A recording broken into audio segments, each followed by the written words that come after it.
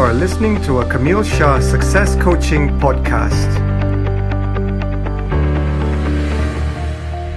Hello and thanks for joining me again. In the previous podcast, I was talking about sleep, and I just want to expand on that as well, the topic of sleep. Now, sleep, again, as you know, is important. I've covered that in the previous podcast, but in today's podcast, I just want to give you a few tips which I find useful to improve our sleep, especially when we are busy and we are needing to dedicate and devote our time to getting the right amount and the right amount, not only in terms of time, but the quality of our sleep. Now, one of the tips that I find useful is to actually switch off any devices, any of your mobile phones, your laptops, your iPads, anything that gives this the bright light, because the bright light or the blue light from the screens actually is designed or is intended to keep you awake. So as you know, we want to be going in the opposite direction. We want to kind of actually fall asleep at night. So I know it's difficult, I know it's challenging, a lot of us do it anyway, but try to not go on your mobile devices at least an hour before you sleep.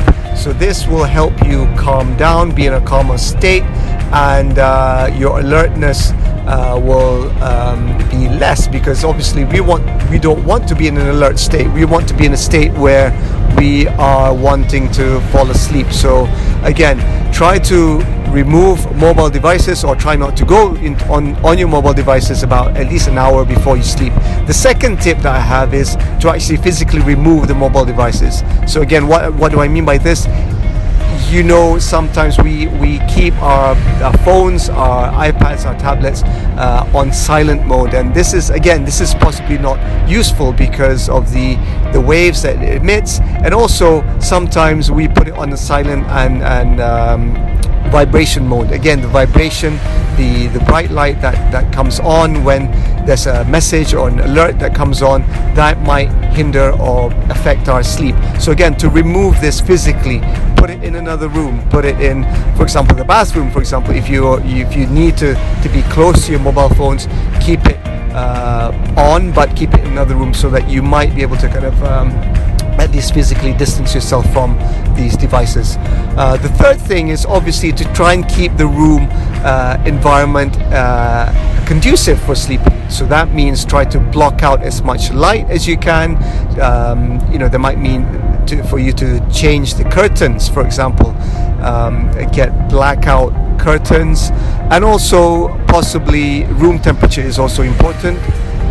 Try to keep it as cool as you can, because obviously your body, if you want to be in a state where you are getting enough sleep, a cooler temperature will help you fall asleep better than a warmer temperature. And also the mattress, that's tip number 4, is the mattress that you're using. Again, get a proper mattress, invest in a proper mattress, because that will go a long way in terms of getting enough and more quality sleep.